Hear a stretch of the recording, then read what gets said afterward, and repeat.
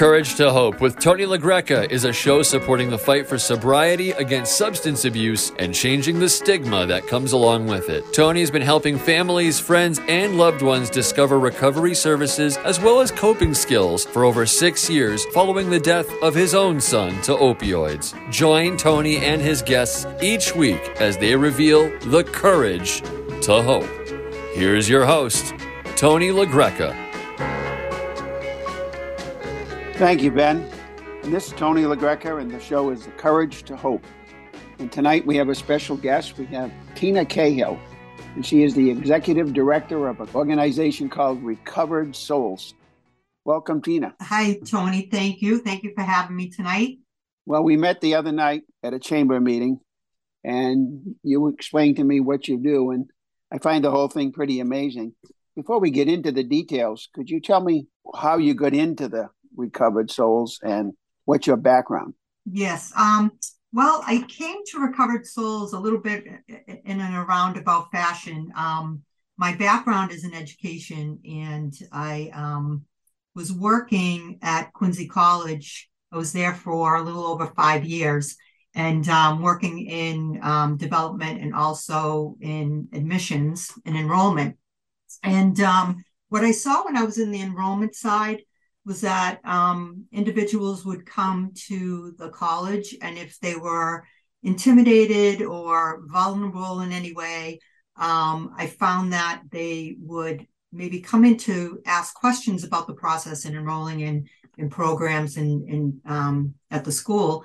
But if they didn't really have someone there to help them through every step of the way, sometimes they just wouldn't even fulfill their desire to enroll, and they'd walk away. So I had approached the people who originally founded Recovered Souls to talk to them about partnering with them to help their clients or the people that they served, to help them to navigate the college admissions process. And as we started to have discussions, they asked me if I would be interested in taking over the Recovered Souls piece and help to develop the foundation and add this academic piece to their mission. Initially, they were really focused on getting people to treatment and then helping them with housing. And I felt like this was the next piece in helping people to continue in their recovery and to get stronger in their recovery was the academic or the, what I like to say, personal and professional enrichment. And so we had some discussions, and I ended up coming to the foundation and taking over as the executive director. Very good. Seems like you're into it quite a bit. Now, is this a full-time job for you? Yes. So I ended up leaving the college, and I've been with Recovered Souls. In January, it'll be 2 years that I've been with them. And in that 2-year period, we really did develop from the travel piece. We do travel vouchers for individuals who are trying to get to treatment. What we do is we will help people go to a facility that is located far away from their family, friends, and maybe the influences that have kind of led them astray. So we found the travel. This piece was actually put in place by the founders, the guys who set up the foundation in the first place. But they find that success for treatment is better when people are taken away from, being able to call a friend or someone to come pick them up and get them out of the treatment. So we do the travel pieces, but we also add other travel components where we help people if they, with, let's say, Charlie cards, if they need to, they're living in sober living and then they have to get to work, but they don't have a car. We can help them with some resources so that they can get to work with public transportation, which is something we do. And then we help people with housing, which, again, when they're coming out of a treatment program, and, I think a lot of times a 30-day treatment somewhere might not be enough. And going into a sober living environment and being around people who are in recovery, where they have programs for them, they have meetings, They have some testing, so it gives them more time to really strengthen their recovery and being around influences and networks that can help them. And then, so the piece that we kind of developed over the past 2 years on top of those two is the personal and professional enrichment pieces, where we help people with getting their high-set GED or enrolling in college classes or certificate programs. We have run art programs, pottery, drawing, computers for the workplace. We've offered fitness memberships to the gym so people would have an outlet for their physical activity. And so these are things that we added to the foundation over the past maybe year and a half. And what we're looking now to do is, connect with individuals who are working in the industry and asking them what kinds of things can we also offer that would help individuals strengthen their recovery through, rehab and treatment isn't always enough. We need to help them with that next step to be able to really sustain a life in recovery or sober, away from substances. And I think the better they feel about themselves, the stronger they are in their recovery. And we try to eliminate some of the barriers and try and help them to strengthen their self-esteem, I would say.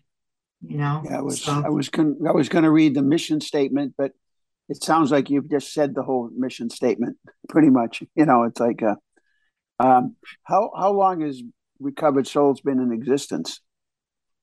The founders, so there's some individuals who are in recovery themselves, and they are in the industry as well, and they wanted to give back in a way to help others. So what they did was they established this in 2017. But because it wasn't really their, I don't want to say their skill set to run a foundation. They had their own careers actually to work on. They never really developed it as much. So they kind of kept it afloat for a couple of years. But then when I came on board, I have a background in development and fundraising and nonprofits. And so on top of the education piece, and my background in the development, it came together. So we've really been able to, since right now in January, it'll be 2 years that I've been there. So we've been developing making sure all of the financial pieces and the compliance and the, bookkeeping and all that kind of stuff is in order, and all our reporting that we need to do. And then we've developed some fundraising, had a couple of golf tournaments and grant writing and things like that are important to a foundation and keeping them growing and being able to serve more individuals by having the resources to do that. Is the foundation registered to the town of Quincy, or city of Quincy? Or the foundation, is a 501c3. Our office is in Quincy Center, 1400 Hancock Street in Quincy. But we do a lot of work, that's just an office. Most of our work is done, out in the community, basically. We have right now, this week is our last week of a pottery class that we're running. It's being held at the Quincy Art Association. They have a studio that they've allowed us to use. So we did that there. And we're in our last week of a Computers for the Workplace course, which this class does, teaches individuals how to use the Microsoft Office, Excel, Word, PowerPoint, Zoom, all the things that if you're going to go into a workplace, these are kind of basic skill sets that you need today to be able to, to work in most industries. So we're running that right now, and that's being held at Quincy College. And we actually have, and we've purchased fitness memberships to a couple of different gyms in Weymouth and in Quincy. And we're working now to try and put together some courses for the town of Weymouth and Weymouth as well. So The so reason, our office, yeah. the reasons I asked that question is because last week we had on someone who is part of the committee to distribute the funds from all the lawsuits that are coming into the state. So we know that the city of Quincy has got a pretty substantial amount of money, and they have to dish it out to companies like yours that are doing something, and it's town to town, which I disagreed with. I think it should be county to county because you don't just service one city. But Quincy does have money that you can apply for now. Have you done it? Are you working on that? I do have a relationship with Laura Martin, who's the liaison in Quincy, and we're having discussions with, there's been a lot. The thing is there's a lot of funds available. There is a lot of funding now, especially with that lawsuit. And during COVID, there was a lot of CARES money and ARPA money that was available, and I think there's still some of that left. So we've been able to tap into some of those funds, which has been great. The funding's really important. Obviously, you need the money to be able to do these things. We were actually fortunate to get some funds from a housing trust in Quincy to be able to help the people in the sober living, so that, when they need those funds to be able to transition into a sober home. What we do is we give if we're helping someone with sober living, for an example, we pay the sober homes, the managers directly. We make sure that the funds go right to we don't give anyone money. We help them to be able to pay the rent, but we pay it directly to the sober home, for an example. So, and we also ask the individuals, like, okay, we're going to help you. We don't do a super long term. What we want to do is help people get on their feet, give them the funds to be able to secure a place to live.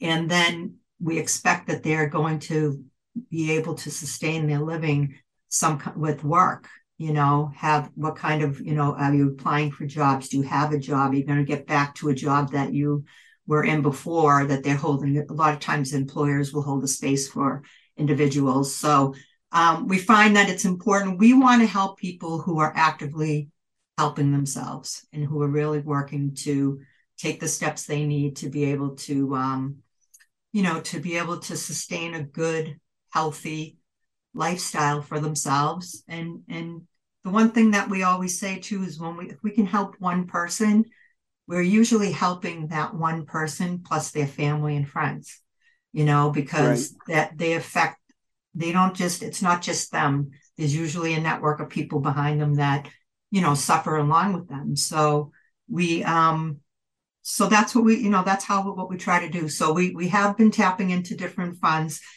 I think what I always like to think and say is that money is one thing, and we can throw money at problems, but I think it's more about implementation, and it's more about following up and really supporting individuals. I like to, when we help people, I like to follow up. I like to check in. I like to see, like, we've had a couple of individuals that we may have helped with travel and then have helped with sober living. And now we've helped them, get their high set GED. And we have people that are enrolling in spring classes at the college now. So I think it's important to not only offer financial support, but to be there to also make sure that they know someone's there to help them with the steps along the way, and not just get lost in the crowd, which I think is really important. Do you personally follow all these people, or do you have a staff? I do most of it. And what I do, what I've been doing, because I'm not an expert in everything, maybe not in anything, but what I do like to do is work with people who work in their sectors and in their industry and connect people. But what I do is I will follow up in regards to, right now I have someone who's in a high set GED program. It's a long program. So every couple of weeks I'll check in personally and say, hey, how you doing? How are things going? Is it going well? Make sure you check in with me after. And I'll shoot emails. I'll give someone a call, and I do a lot of that. That's probably the biggest part of what I do is just kind of checking in, making sure that people are staying on track, let's say. Somebody wants to join the group. Do they call the 617 number, and will you be the one they'll be talking to? Yes. Yep. You want to give out that number? Let's give it out a couple of times. Yes. Our number is 617-302-8197. And people can even email me as well at tina@recoveredsouls.org. So it's tina@recoveredsouls.org. In case they didn't have a pen, the number again is 617-302-8197, right? Yes, that's right. Okay. I actually just made a really good contact with someone at Mass Hire, and they're a great organization too, where they help people they help them get jobs. That's their main goal, is helping people get jobs. And so you'll go in and you'd apply, and they'll give you an assessment, and then they give you a case manager who will, assess your skill set and kind of talk to you about what kind of employment would be good for you, where you might match and your skills might meet. And what they do is they will, if you need the training, they will have training programs to train people. When we talk about like the college admissions process, I think the Mass Hire thing is also something where maybe people will get intimidated by even going in and starting. So I have a contact at Mass Hire that we sat down and we spoke, and he'll be my direct contact, where I might have, Joe Smith, who's interested, and I'll say, hey, I'll set him up with Tom Monday at 10 o'clock. And he can go in, meet with Tom, and Tom will help them go through all the steps so that they have someone that will kind of guide them. And then once they're off with their their career counselor, then they're in a good place, and they have someone who will work with them.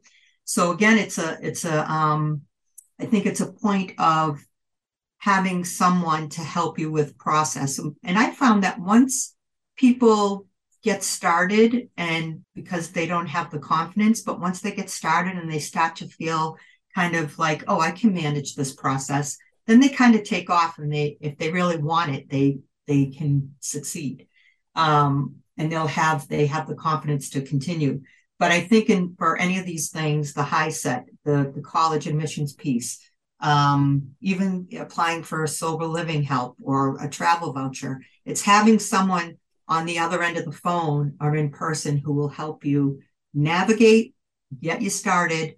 And then a lot of times they do pretty well on their own, and they'll continue. So that's a big piece of what we try to do. So this is, I'm going to assume if someone's listening now and they're still actively using, they need to get into rehab first.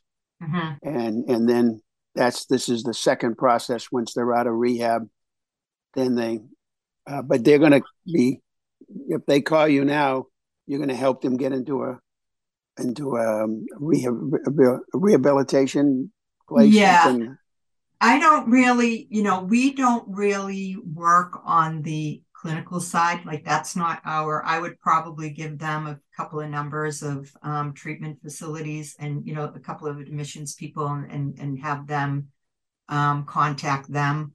We are more on the other side because that's where we'll get referrals from admissions people for travel to treatment. It's not that we're recommending it to people. We're getting people referred to us through an application process.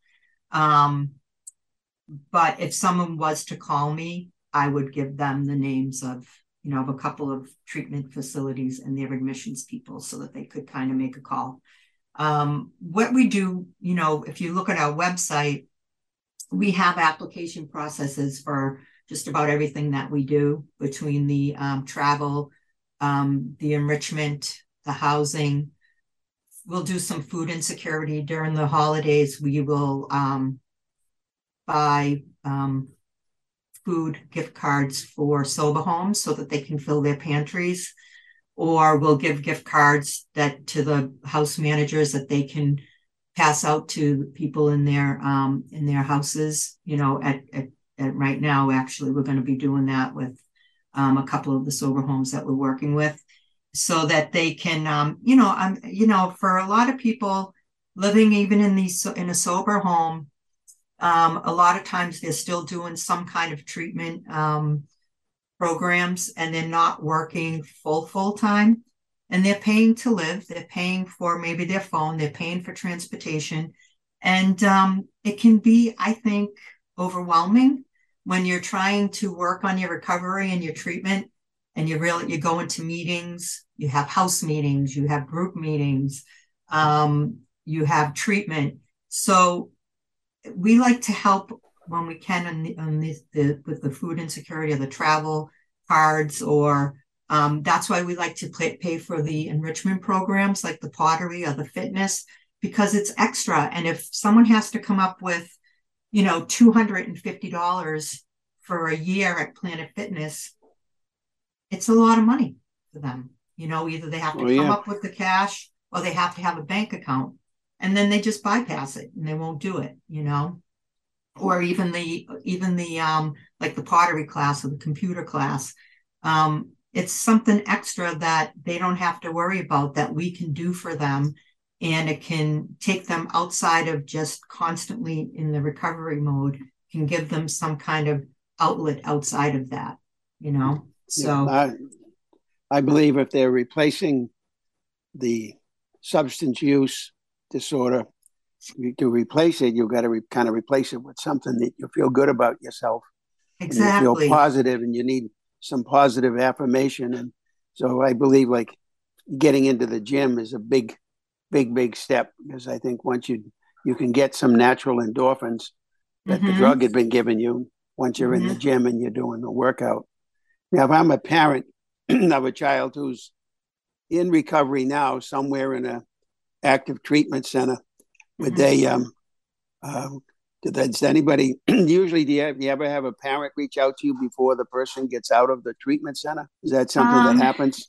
Well, we haven't, I've had some parents call, in regard to the sober living piece, wanting to, and that's the other thing. What we really try to do is work with sober homes that we feel are really good and structured, and giving individuals a place that is safe and healthy for them. I don't want to say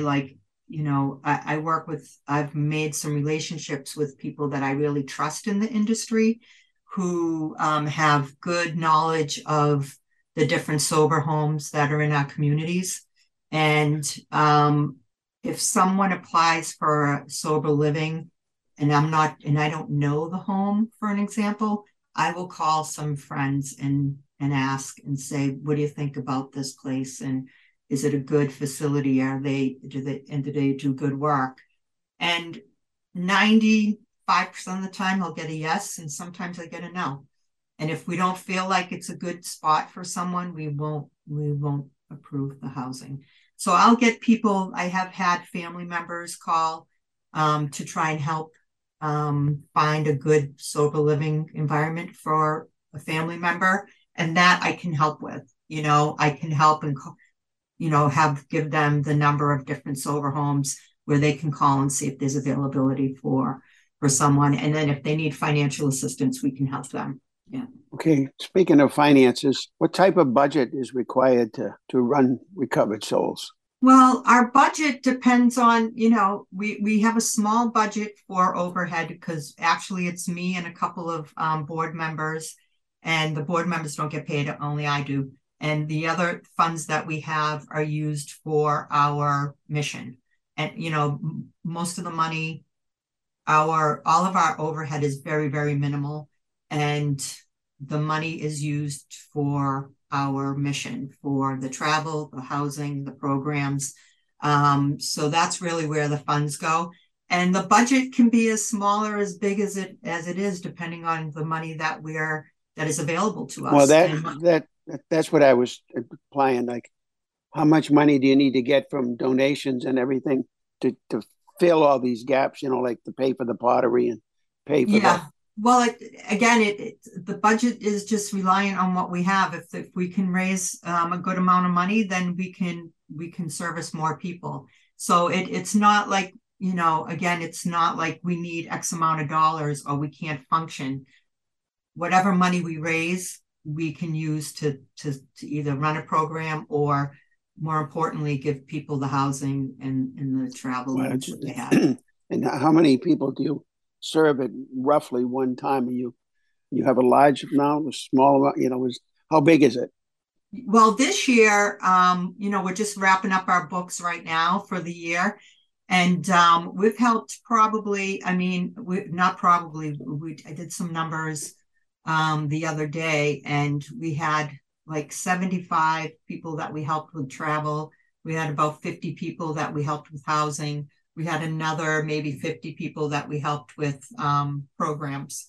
So, we help a couple of hundred people this year, about, give or take a few numbers. But between all the things that we did this year, that's about how many people we helped, including like some of the gift cards and things like that we gave to housing managers to give to people that are living in their places that we might not have helped in other ways, So again, the biggest piece of that is whatever we can gather in grants and in donations, then those are the funds that we can use. And the more funds that we have, the more people we can help in different ways, I think one of the things we're trying to do is we've put out a couple of programs and we're seeing which ones are resonating with clients and seeing, what individuals are really gravitating to and what they feel good about. And then we're trying to see if there's anything new that we aren't doing. One of the individuals that I was talking to who works in the industry was saying a big need that they find is like financial literacy. Really not learning how to budget their money, learning how to, have a check account, like just to budget mostly more than anything. They don't really have a background. A lot of the people that they serve have some challenges with that. So we're looking at a couple of different things that we can do that can help as well. If somebody relapses, how do you handle them? Do they have to leave the program, or do they get a second chance? Well, we don't work on the clinical side or anything. If someone's in a sober home or relapses, that's something that the individuals, the people that they're working with and stuff, as far as the treatment side goes, that they deal with them. We have helped some people who have relapsed based on clinical recommendations and things like that from people in the industry who will come to us and ask for some assistance. But we do some other things too. We have helped people who are in sober living that are doing really well and working. And we had one woman who had a cancer diagnosis, and she was working and living in sober living, and her employer was like, you take your time, you can come back to work whenever you're ready. And she needed a month off, and her house manager called and was like, she's so stressed out about not being able to pay her rent, and can we help her? So we helped her for a month, and then she was working with Dana-Farber, and they called us and they said, she's really needs more treatment and more time. So we helped her again. And then they were looking at some other resources so that they could help her get through her treatments until she was ready to go back to work. We helped another guy, he had to have a hip replacement. He was a construction worker, and, he was, again, really stressed out and said, I'm not going to be able to work, and I don't know how long I can sustain my living with. So a lot of times, they're working and they're not making a lot of money, and they're just getting through their weeks. And we found that things like instances like that are instances that people just like they're trying so hard, they're doing all the right things, and then they hit a barrier or get knocked down, and that's when, you know, they might get frustrated and go back to using or drinking or whatever it is that their addiction is. And we want to try and eliminate some of that. And so that's, if someone's referred to us and they're having a special need, we will, you know, hopefully we can help them. Again, if we have the funds, the resources to do it, you know, we can look at these instances and we can help people so that they don't have that level of frustration and kind of hopelessness, you know, like I'm trying so hard and I can't get ahead. So those are the things. We had one guy who was starting a construction job, and he went to work and they said to him, you know, you need boots with steel toe, you need special gloves. And he didn't have any of that. So his house manager called us, and we went and bought him the boots and the gloves and gave him what he needed so he could go to work, you know. So we're lucky enough that we are nimble, we're small, and we can look at some special circumstances as well if somebody needs help outside of what we typically do. How about you? You do all this work for all these people. What type of stress or how does it affect you? Because you see all these situations, and I'm sure you have to feel bad for everybody, and you have empathy for all these people. And you know, you just said 200, so you're in touch with a large number of people. Yeah. I think what for me, it's not stressful for me. I know that we can't help everyone, like the people that we help. I'm not sure what the success rate is at the end of the day, you know, following people to be able to see. I did talk to someone today, actually. We had helped a couple of guys move into a sober home that this one gentleman manages. And I said, how's so-and-so doing? He goes, oh no, he's bad. He fell off he relapsed. He was down at Mass and Cass, and he's just not, you know, he's not doing well. And then I had asked him about another guy that we knew that we had helped, and he had relapsed. And he said that his name was Paul, and he said, Paul relapsed. I had checked in like maybe 6 months ago, and he said to me today, he goes, Paul's back in treatment, you know. So they go back and forth, and I think for me, I think I understand that we can't help everyone. If we, like I said before, we help one person, we help that person, and we help their whole family. I feel like, you know, if we can help people, we do. If people want to help themselves, what frustrates me probably more than anything is that there's a lot of opportunity for people to help themselves. You know, there's a lot of support, like what we do for them, and not. Sometimes people grasp it and they take it and they run with it. And sometimes people, you know, we might have the computer for the workplace. Last session that we ran, let's say, I don't know, we had 10 people, and out of the 10, 5 are still in the class. 5 people just like stop coming. And that's frustrating because it's like, this is a great opportunity for you to really secure some good skill sets that are going to help you moving forward. That's where I get a little bit of anxiousness, you know. But as far as the work and talking to people, and when you talk to someone who's really grateful and who's doing great and who's being successful in their recovery, it's great. It's a great feeling. And, you know, I love the work, but, you know, can't help everybody, unfortunately. And that's the way the world works in this industry, I guess. Well, I'm looking on your website and I see some client testimonials. Mm-hmm. And one that says, your program helps me to build the foundation I need to maintain a stable, healthy, and sober life. There's a nice one there. Yeah. And I just saw another one with if I can move it along. We've had some really good, it's interesting because I just pulled some up the other day to look at them and, you know, the ones that really, I think resonate are, you know, testimonials where people are talking about to me, for me, is like their families, um, where people, this one person said, it's time for me to admit to myself first and foremost that drinking is a problem and I need help. I'm looking forward to seek out advice, knowledge, and care of the trained professionals to better myself. And then, and they say, I need to learn to be a better father for my children.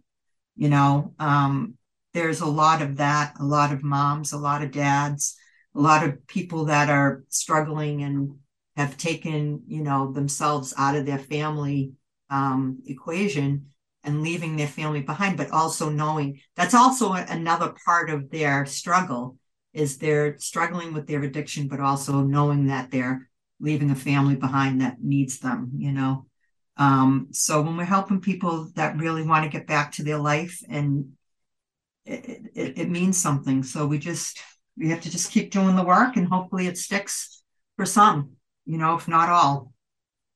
Well, I see another one here from Tara. Says, thank you for all you do to provide transportation for people like me who have lost hope and have no one to turn to. Thank you as you continue your ways to help the sick like me. That's a nice one. Yeah. And there's quite a few of them, and there's similar type of things that they say. So right. On the one side, you could be emotionally worn out. On the other side, you're totally gratified when you have success stories. Yes. So it's kind of the yin yang kind of thing going, right? Yeah. And that's it. I mean, when the people are really going to look for treatment, they're at a place where they really know they need help. And unfortunately, the way the drugs are today, it's hard for people to break their cycle if it's a drug addiction. The alcohol, I think, is really difficult as well. But the synthetic drugs that are out there right now, I think, have such a hold on individuals that it's really, really difficult for them to break away. And when they do, it's a miracle. I really believe that. When they really find, for some reason, that clear moment in their soul that they say, you know what, that's it, I'm done. It's either that, and so many people when they apply talk about it's either that or I'm dead, I die, and they, when they see that, I think that's the turning point. But sometimes I think it's really difficult for them to get to that place. So, I don't know. We just try to help. And William says, through education and following up with my 12 steps in the big book, long term, hopefully forever, sober living is achievable.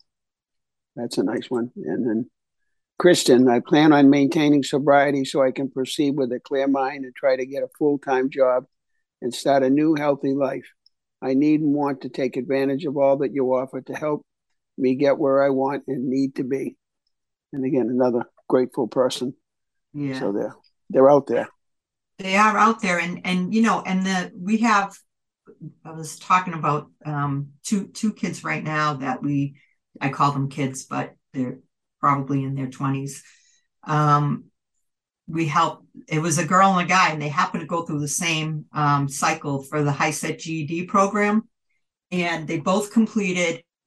Their tests is like 5 different tests they have to take, and they both completed. And the girl had started working at TJ Maxx, and they wanted to offer her a promotion, but she needed her high school diploma, and she needed one more test. She was almost done, and she passed all 5 of her tests.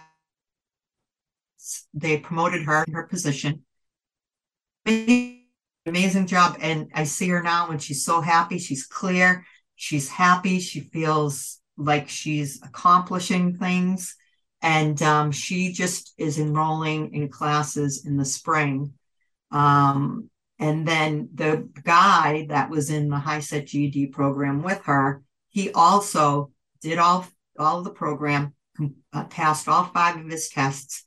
He just finished 2 classes in the fall, and he's taken 2 or 3 more in the spring. So they're both working on degrees. They're working on, and again, and I feel like, I don't know who said it. I always attribute it to David Ortiz, but someone says, success breeds success, right? So the more successful they feel, the better they feel about themselves. And then as they, complete the high set GED, then they take 2 classes, and the kid that just took them in the fall, he's doing really well. Then they want to take more, and they want to stay on that path because they feel good. That's why when I talk about the piece about, having an illness and then falling behind in rent and feeling like you're working hard and then you just can't get ahead, that's where the barrier comes in, and the hopelessness you feel because you feel defeated. Whereas on the opposite end, these kids who are doing really well and they find success and then more success and more success, they become stronger, I think, in their recovery, and they get back into hopefully a normal cycle of living, and that's where we can offer, and we can hope that people take advantage of what we have to offer, because we feel like they're good things that will help them get strong. But they have to take advantage and use the programs, and once they start seeing the success, they'll continue. That's the hope. How does Christmas play a part in this? Because I know we had someone on from AA, and she called this the trifecta period between Thanksgiving, Christmas, and New Year's. It's the hardest time to keep sobriety if you're partying with friends who aren't worried about being sober and so forth. There's a lot of emotional stress that plays in. Do you find that do they stay constant this time of the year, or do they have a problem? Do you have to look out for signs that somebody might be slipping or not doing their thing? Yeah. Again, it's not really my area, of work. I'm not working directly with the with individuals. We try to work with the sober homes to, give some support as best we can, like some gift cards, things like that. But that's really part of their work. But as we all know, I mean, even if you don't have an addiction issue, the holidays can be super stressful, and, and a lot of pressure. And, I think about people who, not only the people that we're working with in recovery, but people in general, if you don't have the extra funds that society's making you feel like you need to go and buy a million gifts, or, do all these things that come across on the holidays, it creates a lot of pressure. And so if you're someone who relies on the alcohol or substances to, relieve some of that pressure, I'm sure this is a time that is not really comfortable for people. And that's where we see that, we know that just through statistics, that this is a time of year that's difficult on many levels between addiction. And right now we see the suicide rates go up, and, so it's a difficult time for people. Yes. And we have a lot of listeners who they're dealing with their child, their child. When I say child, same thing, 20-year-old or 25-year-old. And our listeners, a lot of them are 50 to 70 years of age. So even grandparents with grandkids. It's if you know of anybody, I want to read something that came in from Amy Weatherly. A Christmas reminder. You're going to come in contact with an awful lot of people who are at their absolute breaking point this season. Friends, family, co-workers, teachers, strangers in the grocery store, retail workers. While it may be the merriest time of the year for some, it is the saddest, loneliest, most stressful, most heartbreaking for so many others. We're all busy, but we're not too busy to be kind, caring, and patient. Remember, the best thing you can give someone right now is love. And that's from Amy Weatherly. I think we have to remember that this time of the year, because and when somebody meets up with someone who's in the program with you, we need to give them total encouragement, not anything negative. And we don't know what's going on in their mind, so we want to make sure if we're nice to everybody, we cover all bases, right? That's right. Well, what did someone say? It's nice to my brother-in-law's dad passed away, and my niece gave the eulogy, and then she was talking about her grandfather, and she said the one thing her grandfather would say, it's nice to be nice, you know? So it's That's nice to right. be nice. So be nice, because if I always say to my kids, you never regret doing the right things, you never regret being good. So, it's nice to be nice. So if you're nice to people, it feels good for you, feels good for them, and it's the truth. I mean, I think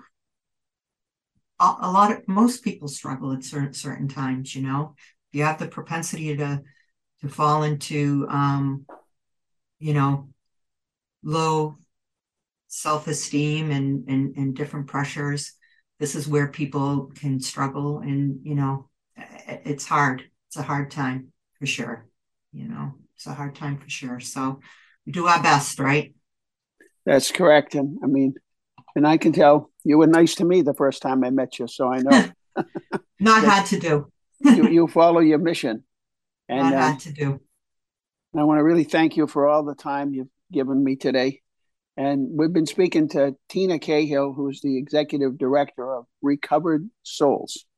And one more time, we'll give out the phone number. So it's Recovered Souls, and our number is 617-302-8197. And if you want to, I think it's really good to go to our website if you can, recoveredsouls.org, and you'll find all the information you need just about what we do, what kind of services we have, how to apply, and it gives you a good overview of what we're doing. And you'll also find my email, which is tina@recoveredsouls.org, and our phone number, again, 617-302-8197. And, contact us. If we can help, we will. If we can't, we'll try and find who can. And, we'll work together with different people in the industry. And if we can help in any way, we'd be happy to do that. That's what we do. I know a lot of our listeners have someone in their family or someone that knows someone that, because this is a real tough time of the year, but it's been tough all the way around, because I can tell by the statistics that who we're losing. So don't be bashful. Reach out for help. If it's there, take it. That's what you got to do. You got to get in there and got to help others, and you can help yourself at the same time. And again, thank you, Tina, for your time. And this is Tony LaGreca, and the show you've been listening to is Courage to Hope. For anybody who has a friend that would like to, that you think should listen to the show, you can tell them on WMEXBoston.com. So if they live outside of the Boston area and they can't get the signal, you can always stream us at WMEXBoston.com. And again, this is Uncle Tony, and thank you very much. And this is Courage to Hope.